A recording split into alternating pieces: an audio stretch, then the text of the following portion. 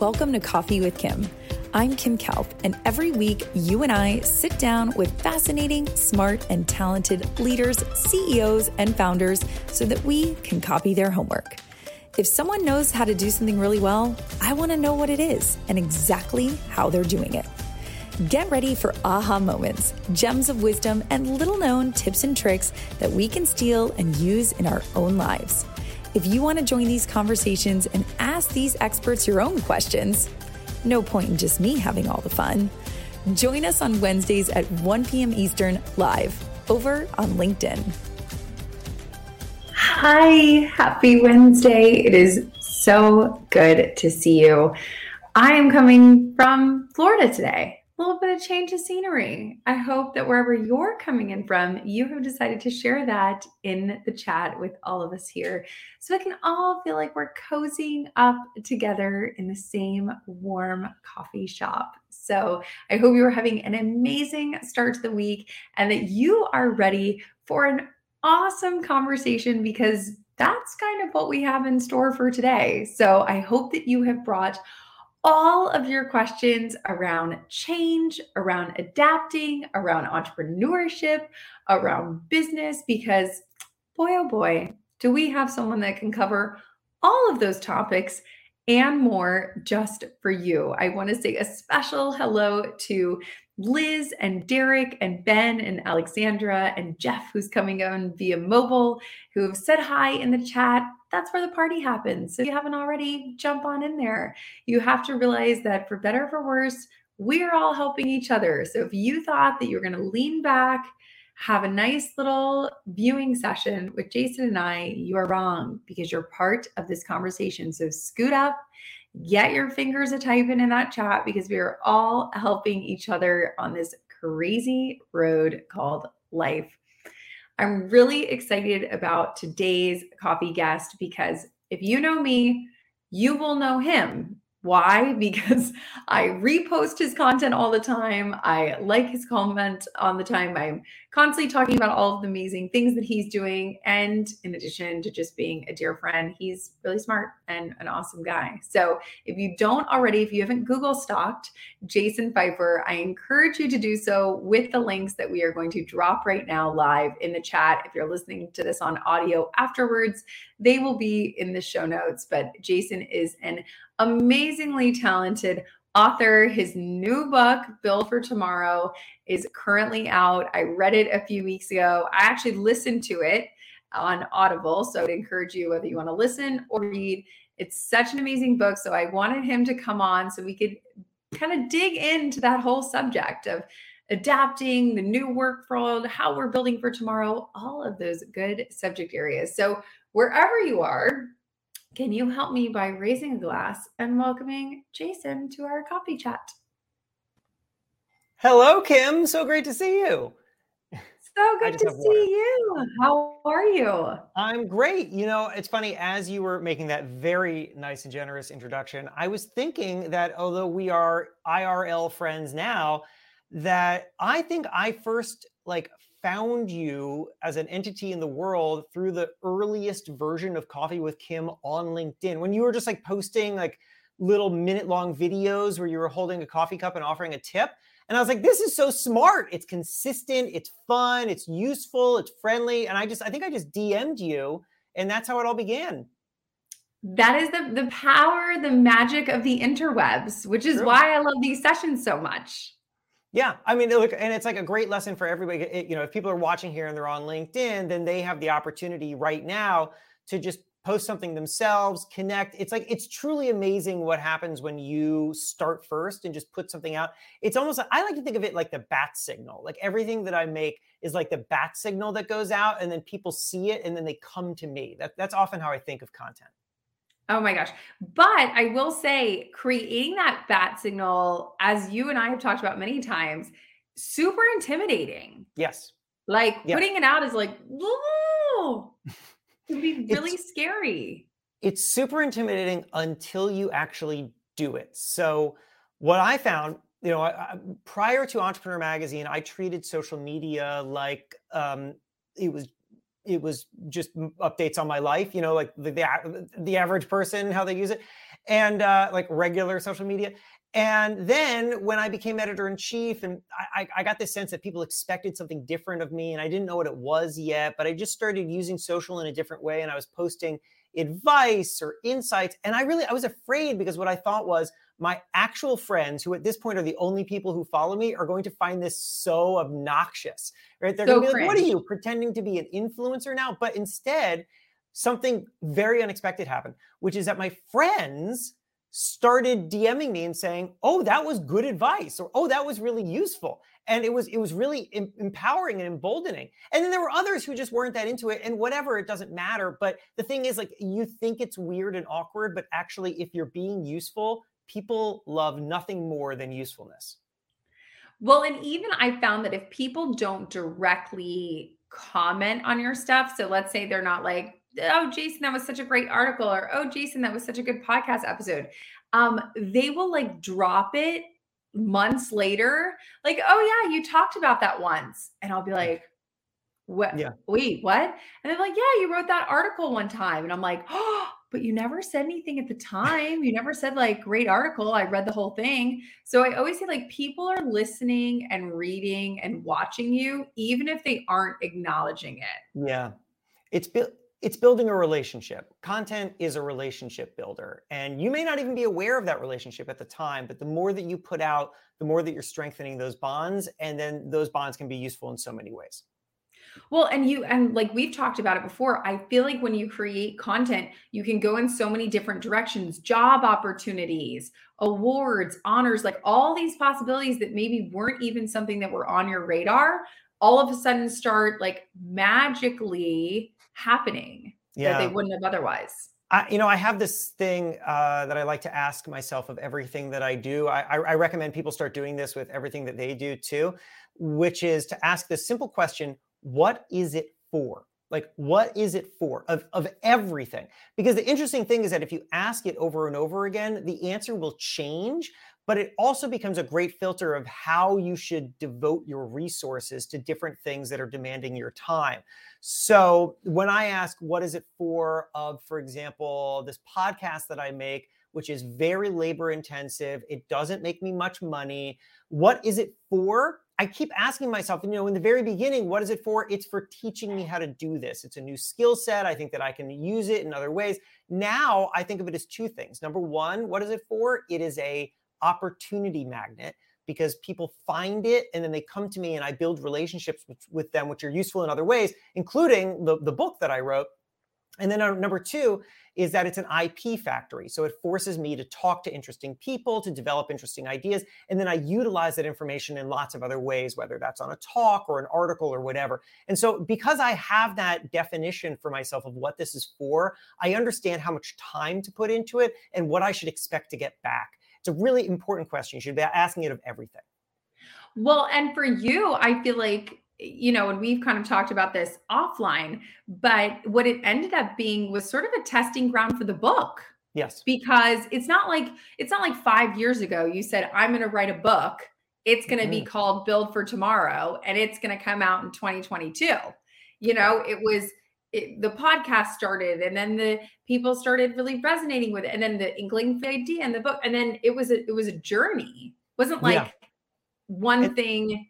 It was a series of events. That's right. And I think that that's ultimately how any big project grows, is that you need to just be working things out live. I'm a big proponent of that, of working things out live. I mean, this is something that you'll hear as good practical advice for starting a business too, right? Which is that it's not going to be perfect at the very beginning. It's impossible to be, right? Reid Hoffman has that great line, which is Reid Hoffman, co-founder of LinkedIn, which is that if you aren't embarrassed by your first product launch, then you launched too late. I love that. And it's totally true. So the best thing that you can do is just get something out into the world so that people can react to it, so that you can then react to their reactions, understand what they need and what they don't like, and then build. So that's something that I think works for ideas too.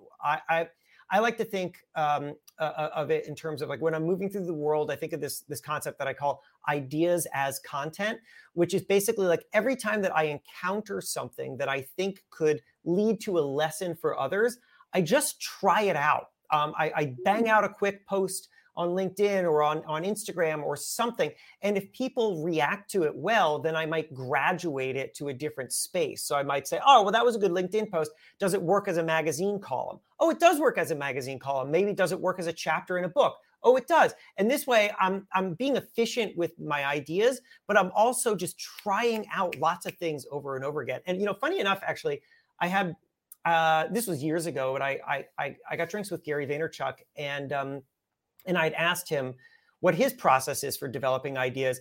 And he says that it starts with Twitter, because for him, Twitter is a quick place to just dash off an idea. It's one sentence long, and then it basically creates a permanent record of how people react to it. So you can see, did a lot of people like this? Did they not? Is it worth expanding upon, or is it not? It was a really interesting way to be really centralized about how to work things out live. Well, and I'm curious for you, what is an idea maybe in the last 3, 5, 6 months that has gone through that process, that started as a LinkedIn post or started as a tweet and then sort of graduated its way up? Well, so the latest thing, I mean, if I spent a little more time with it, I could probably think of like something that literally started with a LinkedIn post and made its way all the way up. But because I can't quickly enough, I'll say that one thing that just kind of graduated to the very top of something that I do actively is that I brought a new idea into my talk. So I companies hire me, and I come in, and I have this structured talk, which I built. For anybody who's interested in doing this kind of work, I built it modularly. So there's an intro, and then there's 5 modules that I can kind of take out or rearrange as I want. And then there's an outro. And each module is a big idea that has a name, and then there's a story attached to kind of illustrate the concept, and then some kind of takeaway that I often, frankly, ad-lib at the end and try to make it relevant to the individual audience. And there had been a story that I was telling about the automobile and the early days of the automobile. And I found that it often came up it wasn't part of the talk, but it often was an answer that I would use in Q&As. And I thought, oh, well, it's good to have that as a thing that I know I can go to, because somebody will always ask a question that'll prompt the car thing and people like it. And then my agent came to see me speak, and afterward had me repeat the car story from the Q&A to like all the other agents at the office. And I started to think maybe this belongs in the main piece. And I asked him, and he said, that's a great way actually to build a talk, is to identify the things that people are most interested in on the fly, because that's really your test for what your audience cares about. And then you can take that and actually just build it into the central talk. So that's what I just did. Like 2 weeks ago, I revised my talk. I built this thing in that had come up in the Q&As, and now it's part of the main show.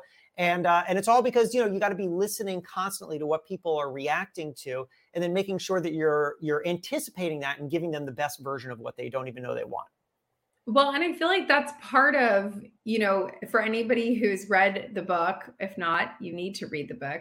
That adaptation is up. Vanna, white it for us. Why don't I just hold it for a second?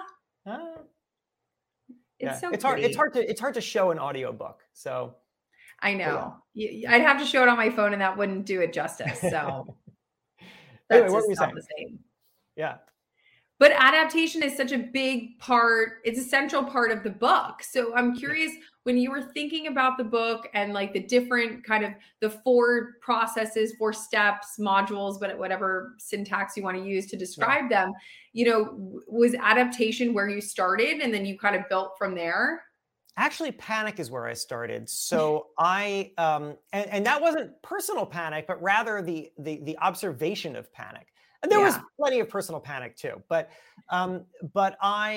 okay. So for those, sort of lay it out here that this book is oriented around this central idea, which is that change happens in 4 phases: panic, adaptation, new normal, and wouldn't go back. And the idea is that everybody goes through these 4 stages of change. It's what we all experience. The most successful people simply move through them faster. They're able to get through the panic faster. They're able to adapt faster. And I argue that that's because they have faith in the possibility of the wouldn't go back moment at the end, that there is this moment that will be so new and valuable that you'll say, I don't want to go back to a time before I had this. People often don't believe that that's there available to them. And so as a result, they often try to cling to what they had rather than move confidently towards what they can have. And this honestly was a story that I started to tell as a way of explaining what I was seeing in the world of entrepreneurship to clients, sales clients of entrepreneurs. So during the pandemic, the deeper days of the pandemic, I would get on these calls, sales calls with clients for entrepreneur, and they would say, so what are you seeing? What are entrepreneurs thinking? And what I had observed was that entrepreneurs at different paces, right, at different stages, were all kind of coming to recognize that having their businesses disrupted actually allowed them to recognize new opportunities in their business. But it was hard and it took time and it was very scary. And so over time, I just kind of developed the story of the 4 phases of change. And people would always hear it and say, oh, that's me. I'm in panic right now, right? And because everyone recognizes panic, and I spent a lot of time studying how people get through that, and I'm very interested in history and how there are repetitive panics throughout time, I thought, if I can start with panic and see what is causing that and how people escape it, then I think that we've basically got the relatable foundation of what's going on here, and everything else will flow. So that's where it began. And you know what? Also, panic is it's kind of fun. Like it's fun to understand it. You know, like it's fun to see other people go through it because they're missing things. And if you give it enough time, it looks ridiculous, right? Like there was a national moral panic over the teddy bear in 1907. Like schools were banning teddy bears and priests were preaching against teddy bears. It's so ridiculous when you look back on it. It's like funny panic. But when you understand these things, you can recognize that actually we do versions of that today. And the things that we're afraid of now are going to look kind of quaint and silly tomorrow when we understand how the change that we went through was actually valuable. Well, I'm curious for you, having spoken to so many entrepreneurs, like living and breathing in that space, I also just feel like part of entrepreneurship, if you're good at it, good being a loose term, but you almost should live in a perpetual state of panic. Like I forget the quote, but it's basically like, if you're not a little scared every day, like, then you're not pushing hard enough. Yeah. Like every day you should be, I'm not saying like full blown panic. There should be like an underlying current of like subtle panic, I guess. I think that's fair. I mean, look, panic is often not constructive. So it's maybe worth reframing. If people are listening to you right now and they're like, well, that's cool, Kim, you can keep the panic. Like, I'm not interested in that, right? Then maybe it's worth reframing it, because it's not, I mean, panic is one way of thinking about it. Another way of thinking about it is that you should always be mindful that the thing that you're doing now is not going to work forever. And so therefore, how do we build the reality of change into the things that we're doing now? Like it's a real, I'll tell you a quick story, which I love sharing because it's fun and it just illustrates this point really nicely, which was, so have you ever had a beer called 60-Minute IPA by Dogfish? No. You're missing out on a good beer. I remember it from your article. So there's a beer, it's called 60-Minute IPA, and it's by a brewery called Dogfish in Delaware. And the story of this beer is awesome. So Sam is the founder of Dogfish, and in the early days, he makes this beer called the 90-Minute IPA. So 90-minute references 9% alcohol by volume, which is like, that's like a beer that puts you on the floor, right? Like you just drink it and then you're like done. And so his distributor reaches out to him and says, hey, could you make a version of this that people could drink standing up? That sounds like, a good plan. And so Sam says, oh, good. Yeah. Why don't we'll make a 60-minute IPA, 6% alcohol by volume. It's far more drinkable. Like a Budweiser is like a 4.5%. So right, you can have a few and you're still standing. And so Sam makes this beer and people love this beer. And then they like need this beer. They have to have this beer. And very quickly sales of Dogfish 60-Minute IPA are rocketing up to become 75 to 80% of all sales of his company. And you might think, well, this is fantastic. Like this is the whole point of a business, right? Is to have a hit product. But Sam says, I've got a problem. And the problem is that tastes change, which means that although I could ride this for a while, it would mean that every time somebody goes to a store or a restaurant and they encounter Dogfish, they're going to encounter this one style of beer, which means that they're going to think of us as a hot IPA brand, which is fine until IPAs, India Pale Ale, a very popular bitter style of beer. You don't like them? No, you're not. No, I'm saying until it goes out of style. Yes. And then you're... There you go. I thought you were making beer commentary. No, it's all good until it ain't good. Then you're right. Then you're not a hot IPA brand anymore. Then you're an old brand, and that you don't want. So Sam makes this decision, which is to cap sales of his best-selling product at 50%. Remember, it could have been 75 to 80%. He's cutting it to 50%. People are very upset about this. They're yelling at him on the streets. Like they're, and I've walked around Delaware with Sam. Sam is Beyonce in Delaware. People are like taking selfies of him, but like they're angry because, you run the local restaurant and you're not able to carry the hot local beer. What's going on? And he says, I asked him, did you worry about this? And he said, no, because I saw it as an opportunity to educate people about a broader range of options. So I would say, I'm sorry that we can't fulfill the order right now. We make the beer really fresh. We're trying to keep up with demand, which was basically a lie. And then in the meantime, why don't you try some of our other styles, or try our Saison or our pumpkin ale or something like that? And this is how Sam gets the full range of his products out into the marketplace, and therefore becomes known not as an old IPA brand, but rather as an innovative brand. And that is how a couple of years ago, he sold that company for $300 million. Now, that is not what happens when you aren't acting with the understanding that things that you're doing now are not going to work tomorrow. So that goes back to this point that we were making. Like, you have to operate with, if not a little bit of panic, then at least a little bit of recognition that you have to build the reality of impending change into what you're doing now before you even see it. And if you do that, you start to think a lot broader about how you could operate and how you can do things today that are going to help you tomorrow. Well, which I think is so important, especially I want to touch on Jeff's point, but then also add one of my own. And Jeff's point was, don't cling to the past, essentially, move forward to what's possible. But I mean, we've all heard rumblings, I think, in the last week or two, incoming recession, whether that's Jeff Bezos, whether that's David Solomon, sort of kind of waving the red flag that this might be coming in the next 12 or 18 months.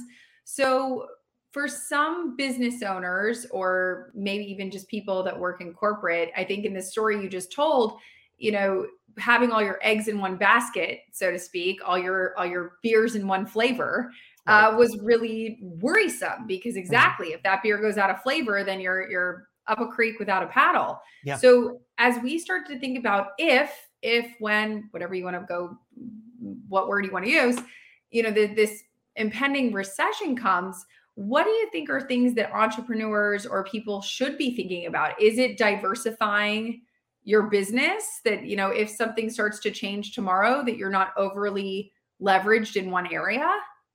I think you have to start with, and like the caveat here is, of course, everybody's business is a little different, and their scale is different, and their finances are different. But I think that a good starting point for whenever there's a large scale change like this is to recognize that you're not the only one going through it. So that means that although your business or your career or your whatever is going to be changing as a result, perhaps, so is everybody else's. Now, I remember people talking about this at the beginning of the pandemic and saying, look, what people need right now more than anything else is solutions. Like, they're being disrupted, and therefore they're looking around for who can help them solve problems. Just because you're in a recession or a pandemic or anything, that doesn't mean that people stop having needs. They need things still. And in fact, often when there's a moment of big disruption, it means that the incumbents that used to serve them maybe can't do it as well or in the same way. Maybe, for example, somebody can't afford the solution that they used to turn to, and they're looking for something that's a little more customized or a little cheaper or a little more scaled down. That's a great opportunity for somebody to step up and say, actually, over here, I've got what you need right now. So that means that the very first thing that you need to do as you're trying to prepare for whatever this is, it's funny because, at Entrepreneur Magazine, we work 4 months in advance. And so you never want to put something too timely into the magazine that could change by the time it actually comes out. So we're allergic to the word recession because I don't know what's going to happen in 4 months. So we keep using the term economic uncertainty. So, if you're going to prepare for economic uncertainty, one of the things you need to do is make sure that you as a base point, really, really understand your customers and where their anxieties are and what about you is central to them, because that's going to help you figure out where your resources are needed the most. And then you might want to double down on the way in which you are perceived as essential and maybe pause some other things that are exciting, but that may not be exactly what people are going to need right now. Well, and I think Matt just touched on this point really perfectly, which is if you can help other people solve their problems, if you can be that problem solver, that it doesn't even matter what problems you're solving, quite frankly. That is really what is going to draw people to you, have people come in, want to hear what you have to say, because they know that you're offering solutions in a time where there is a lot of uncertainty and maybe solutions are not everywhere. Right. Which is why people sometimes this especially happens with students, where I'll go and I'll speak at a college and a student will come up after and say, like, I don't have an idea for a business. How do I find an idea? And, the answer is like, it's not at the idea factory, right? So where is it? And the answer that I always give is, don't focus on that you need an idea. Go find a problem. Like, just go find a problem that people have and talk to them about the problem. What's wrong about this? What has not worked in other people trying to solve it? How can you then get creative in trying to address something that people need? Because ultimately, that's the way in which you're going to build something great. You start with what people already need. Otherwise, you could start with like a crazy idea that you have that you like woke up at 3 a.m. and you're like, aha, but then you got to go convince people that it's valuable. And it might not be, or it might be too hard to explain it to them. So you start with the problem and then you build from there. Well, and our mutual friend, Vanessa Van Edwards, said this line to me and it has forever stuck. But she said, there is a reason that painkillers will always outsell vitamins. If you can solve a problem, that is always easier for people to hand over money. Okay, I get it. Than to try to explain to people why you should take vitamins, why vitamins are important. That if you have to explain, your product or your idea or your service, it's already going to be an uphill battle. Yeah, that's totally. I love that line. It's really true. Also, I mean, people are bad about being proactive, and but it's funny because this tees up, and I'll share it briefly. So I told you earlier that there was this car story that got promoted into my talk. So maybe somebody was wondering, what's the car story? So I'll tell it to you. You can also find it. See, now this is another opportunity where I just weave in an opportunity to tap my book and say, get it. But this is in Built for Tomorrow, along with a lot of other extrapolation of this point that I'm about to make. So I think that oftentimes what we need to do is recognize that the thing that we believe in, that we've built, that we're so proud of, we understand it a lot better than anybody else does. And therefore, we may not see the way in which they are confused about it. So what we need to do is we need to recognize where they are and then build a bridge of familiarity, is what I like to call it, from them to us rather than from us to them. So what does that mean? Well, here's the car story. Back in the early days of the car, like late 1800s, the car was not a word. People called it the horseless carriage, and that's if they were being generous. And if they weren't being generous, they called it the devil wagon, because they hated this thing. It was loud. It was obnoxious. People would yell if a car drove down the street. If like 1800s Kim was driving a car down the street, you know what people would do? They would stand on the side, like on the sidewalk, and they would yell, "Get a horse!" at you, is what they would do. Like actual thing. Like you can find it in newspapers. And so the story that we tell now about how the car became this dominant mode of transportation is that and as I say this, I'm thinking somebody should later ask Kim why the passenger seat in the front of her car is so far back. It's a weird thing from her husband who likes to chill. So the car, how did the car become a dominant mode of transportation? The answer is often said that it's Henry Ford, that Henry Ford revolutionized manufacturing. And as a result, he made cars, more accessible to the average person. But that skips over a really important point. And the really important point was that before Henry Ford, the car industry had figured out how to talk about the car.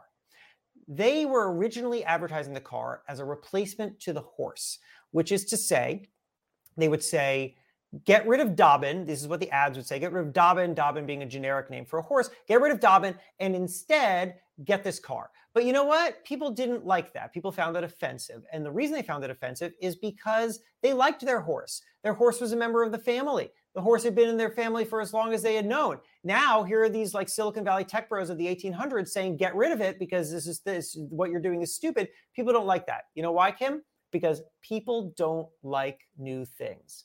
What they like are better versions of old things. That's what they like.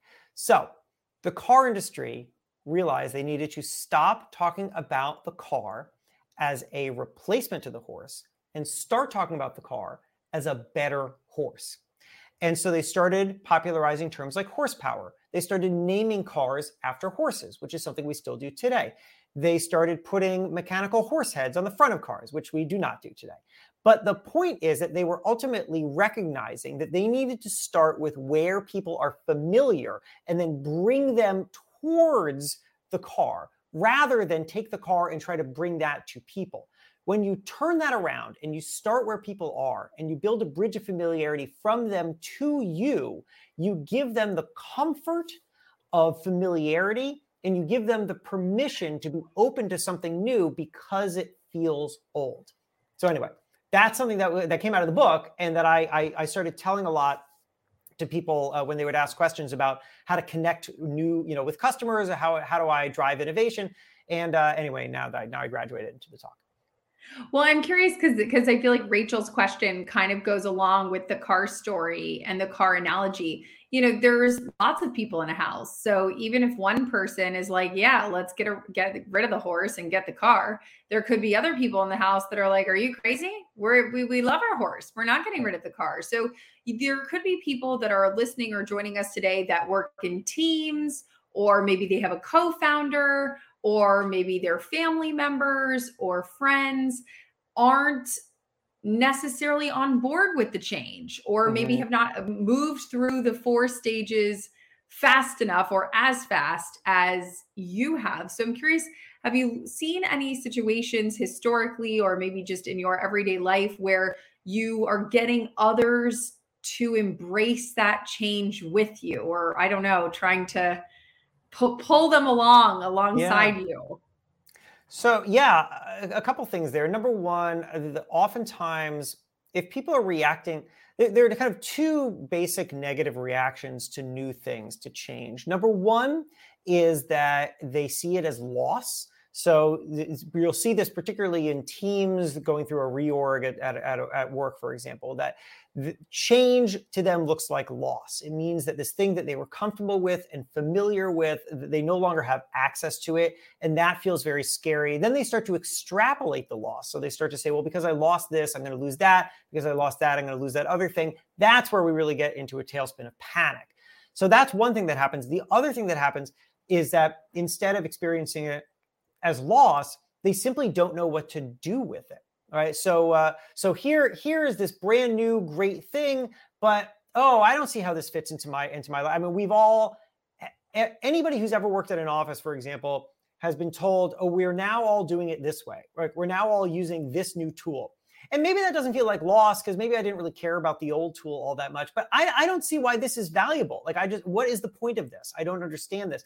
And so you have to understand like, what is it that people aren't connecting to? And then really start to address that. So if we're talking about loss, one of the things we can do is try to help people recognize the potential gain, to sort of focus the conversations on where this is ultimately going to pay off, so that people can see what they're working towards and how the new thing that they're going to have is actually much more valuable than maybe the thing that they're losing. And there are frameworks in which to do that.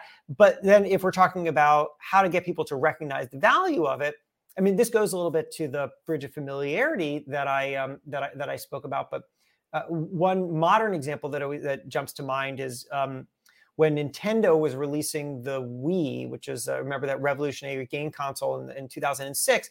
The Wii it had a sensor. You move it and your character moves.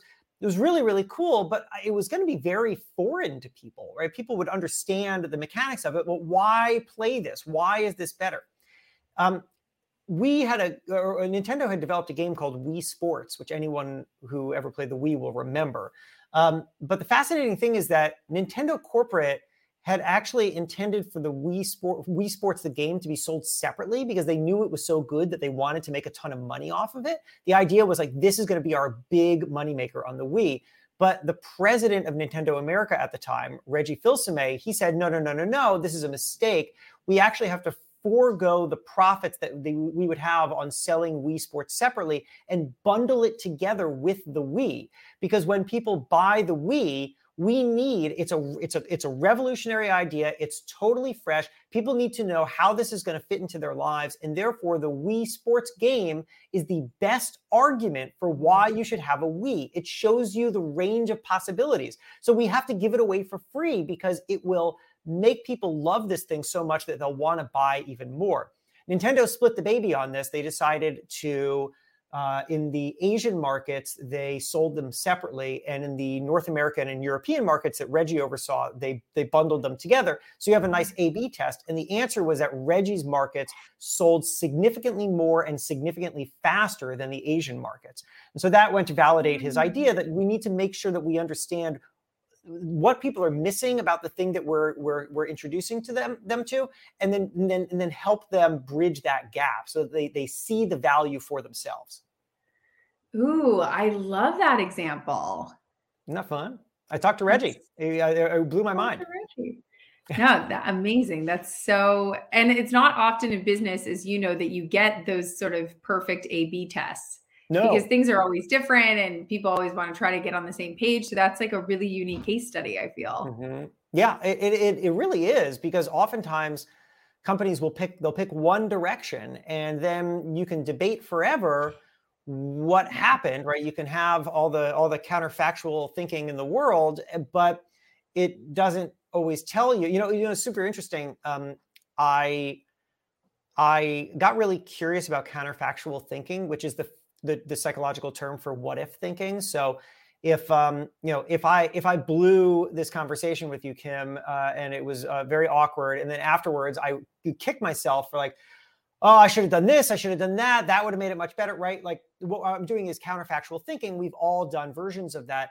And I called up a bunch of experts to understand how this works in our heads, because I've gone through this, everyone's gone through this, wanted to understand it better. And they said one of the really interesting things is that you would think that we actually would learn, that counterfactual thinking would be kind of something programmed in our brain because we're trying to learn from mistakes, which would make sense. And so it's us identifying where things went wrong, and then we're kind of getting stuck in a loop. But the problem is that we actually don't often learn from them because there are too many factors, right? So if I completely messed up my Coffee with Kim appearance, I might have an idea of what went wrong, and I might try to learn from that, but I might not be right about what went wrong. And therefore, I'm going to draw the wrong lesson, which is why we learn not from individual experiences, but we learn from like repetitive failures, which is unfortunate for us, but that's how it often goes. And so, when you to your point about how a company makes one decision and then maybe they don't have the outcome that they want, it's hard because it's not a perfect A/B test.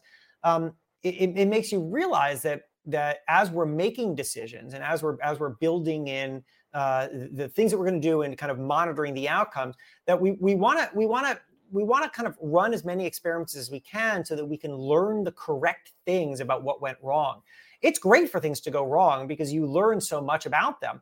Thomas Edison, I think, famously said when somebody said, you've been trying, I can't remember what it was. You've been trying the light bulb forever and you've gotten nowhere. And he, his answer was something like, that's not true at all. I've discovered 10,000 ways it doesn't work. Like that could be really valuable, but we better make sure that we actually understand the lessons that we can draw from those mistakes if we want to turn them into data and make them useful.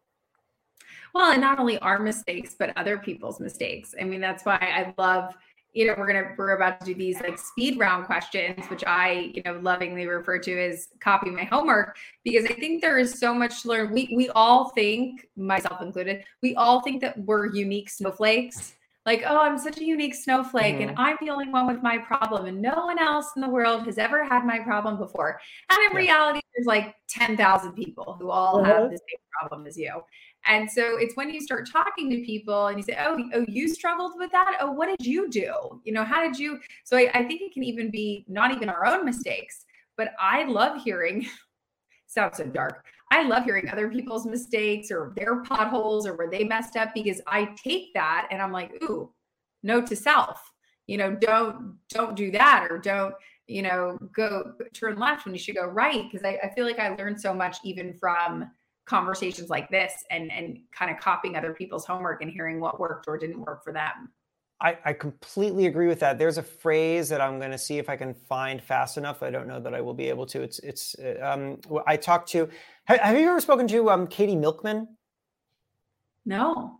Oh, she's great. So she's at Wharton. She studies, she wrote a book called How to Change. She studies decision making. And one of the things she told me about I'm scanning through I can't find it fast enough, whatever. Anyway, so it was a fun, I like to remember like the psychological terms because it makes things sound like more impressive than when I just summarize it. Yeah. But she said that there's a thing we do where we assume that other people think like us. And as a result, we actually aren't driven to explore how other people are solving the same problem, because we assume, well, they're probably just dealing with it the same way that I am, but they're not. They're actually doing different things. And so she said to me when I interviewed her for the book, because she runs all these really interesting studies, she said one of the greatest overlooked things that we can do is simply ask other people how they did something. She said students will come to her and say, I'm having trouble, grappling with my my course load work or whatever. What do you think I should do? And her response is, well, have you asked your peers what they do? And the answer is like, no. Well, why don't you try that as a start, right? And people don't think to do that, but actually when you start to ask other people, you discover that there are lots of different strategies that you can then employ. And then basically, you call it copy your homework, Katie calls it copy and paste. But the point is that there's just so much to learn from others. But the starting point has to be recognizing that there are infinite varieties of ways to solve problems. And the best thing that you can do is expose yourself to lots of those varieties. Well, exactly, which is why I'm about to ask you right now, what's something that you have been doing lately or using lately? Could be an app, could be listening to a certain podcast. Like what's something that you've been doing lately that you feel like has been really beneficial and helpful, and it's one of those things where you can't wait to tell other people about it. Like you sit down and brunch and you're like, I got to tell you about this new thing I've been doing or buying or seeing. I wish that I had some like cool secret for that. I will tell you that I have been, okay, well, first I bought, where we're talking right now? Here we go. Because I bought one of those standing desks that moves up and down by itself. And I'm so into it. So because it makes me feel more awake. I was finding that at like 3 p.m. I was starting to like get really sluggish. And so now here's what I got. I'm wearing the Crocs for the good, the good feet feeling. Like it allows me to stand for much longer. And yeah, they feel good. I have these mats that I use in the kitchen. They're like rubber mats for when I'm standing at the stove. I sound like a 1950s housewife. Like I'm over the stove with like a soup or something. I'm stirring Annie's mac and cheese. Don't anyone get impressed. Yeah. But those thick rubber mats are also great. I think you can get them on Amazon. I'm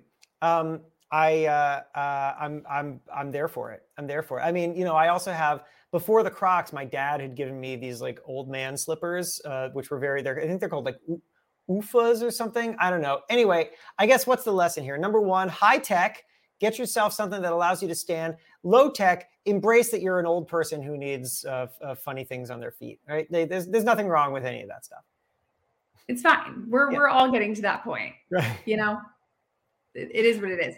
Yeah. Okay. What is something that we could copy from you when it comes to like a podcast that you're listening to, or a newsletter that you read every day, or an account you follow? Maybe it's a certain person on Instagram or a certain brand on LinkedIn. But are there accounts or people or things that you think that we could kind of steal from? So here's one of my favorite newsletters. It is called Garbage Day. Have you ever heard of it?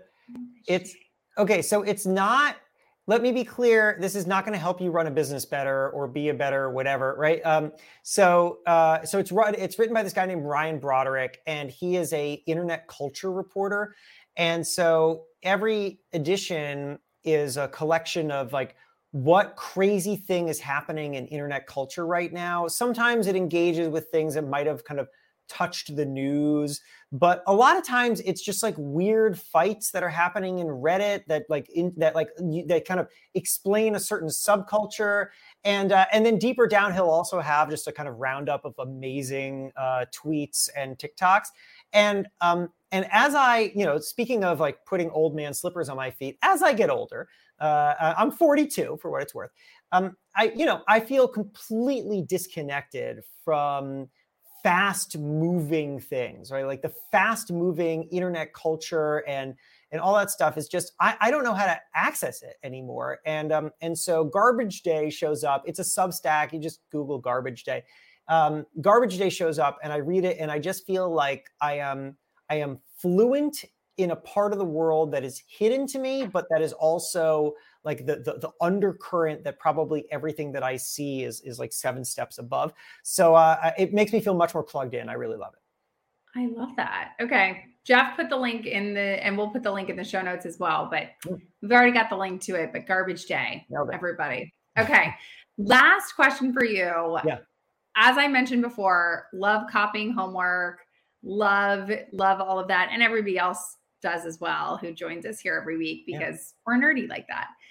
What would be a homework assignment that you would give us to do in the next, call it the end of the week, or maybe even a little bit of next week, that you feel like would be really great? I will give one, which is, I think everybody obviously should download your book and listen to it, because I found it so insanely helpful. And I will also say, I have 2 friends that work in corporate who I also got them to download and read it. And so I would say, even if you work in corporate and you think, well, I'm not an entrepreneur, I don't have to adapt. You do have to adapt. Yes. Build for Tomorrow is for you as well. So that would be my homework that I would give everybody. But what would your homework assignment be for everybody? Oh, that's great. Well, I appreciate the very self-promotion. Well, it wasn't you weren't self-promotion. You were very promotional homework assignment. I'll take that all day long. So that's really interesting. Here's one of the. I wrote about this recently in my newsletter, and a lot of people responded and said that they found it really useful. So a long time ago, I was very uncomfortable promoting myself. Speaking of promoting, I always thought that like promoting myself was basically hoisting a burden upon other people, because now they have to like deal with it or react to it or something, and so. Whenever I would tell people about something that I did, I would do it in this very self-defacing kind of way. I looked back at how I sent an email out about my new podcast when it was new to all my friends. And the subject line was, in case you're not sick of my voice, right? So it was like, that was like my style, you know? But eventually I realized that like entrepreneurs do this thing, and this is not just for entrepreneurs. I really think this is basically for everybody, that entrepreneurs do this thing where they're really completely comfortable telling people about the thing that they have, and then even helping and driving them towards it.